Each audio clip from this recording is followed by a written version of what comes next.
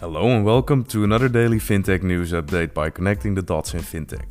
My name is René van Pelt. It's the 1st of March 2023 and today we discuss a series of earnings reports, Binance, eToro, Finch and much more. But before we start, today's episode was brought to you by ZotaPay. ZotaPay is a cross-border payments platform that connects global companies with new and emerging markets, enabling them to expand their reach worldwide and accept payments in any currency.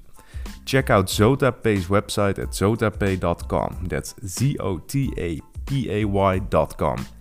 ZotaPay.com. And we go on to the episode. And we start with Binance, because Binance moved $1.8 billion in stablecoin collateral to hedge funds last year.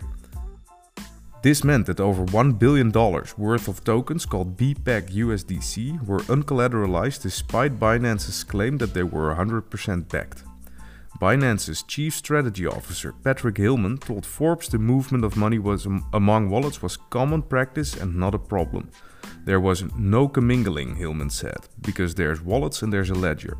On Tuesday, Binance's CEO stated that the reports were intentionally misconstruing facts. And we go on to Klarna, because Klarna reports its largest annual loss ever. Annual losses grew by 47% to a whopping $1 billion in 2022. The company claims it's made clear progress to return to profitability, according to annual results released Tuesday. Klarna had a famous down round last summer and had 2 rounds of layoffs last year, cutting more than 700 jobs in total.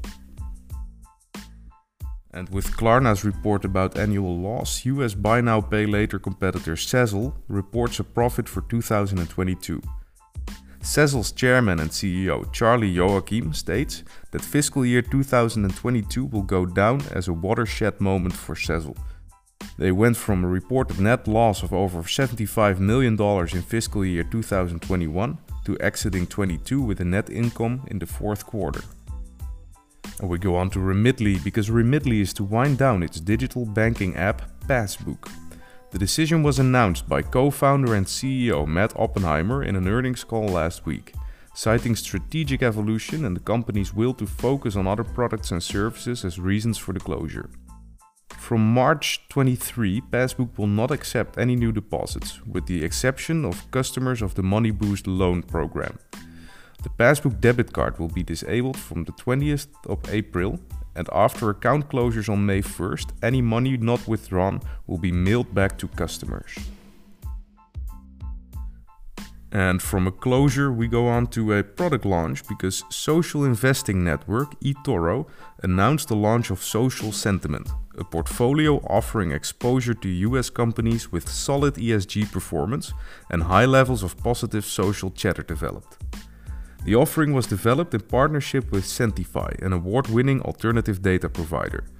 Rebalanced monthly, the allocation consists of the top 10 S&P 500 stocks that meet the ESG and social sentiment criteria, ranked by their lowest risk over attention-weighted sentiment score, or AWSS.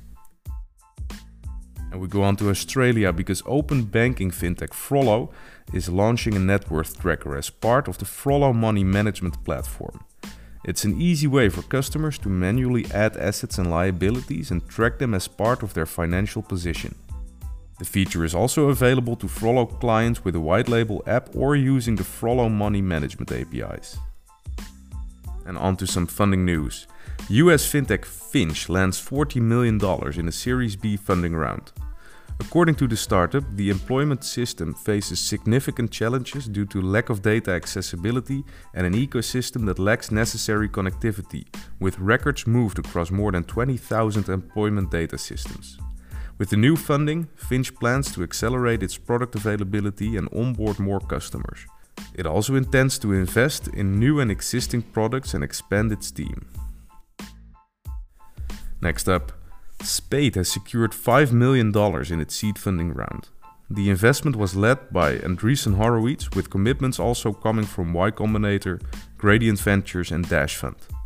Following the close of the seed round, the company hopes to expand its international coverage, broaden the types of transactions it supports and improve its merchant data with proprietary insights. Spade cleans and enriches transaction data in real time through first-party datasets. Transactions are matched one-on-one with actual merchant identities, categories and geolocations. They are also enriched with details such as logos, business hours and spending histories to give a fuller picture of a purchase.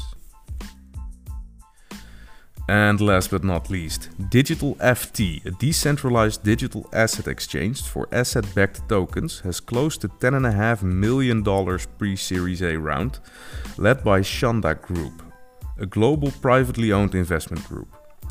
DigiFT said that the new funds will be used to support its license application in Asia, the Middle East and Europe, go-to-market plans and technology development. The firm added that plans for its team's expansion are also in the pipeline.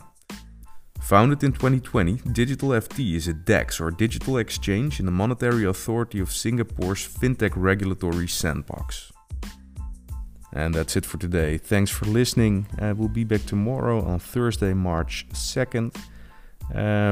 Check out our website, ctd.fm. That's CTD for connecting the dots.fm for an overview of all the episodes and channels where to listen to the podcast. If you haven't subscribed yet, choose your favorite platform, Spotify, Apple Podcasts, Stitcher or anything else, and subscribe there. Or of course follow me on LinkedIn. I'll post about the podcast every day. The name is René van Pelt. Link to follow is on the website ctd.fm. And that's it for now. See you tomorrow. Cheers.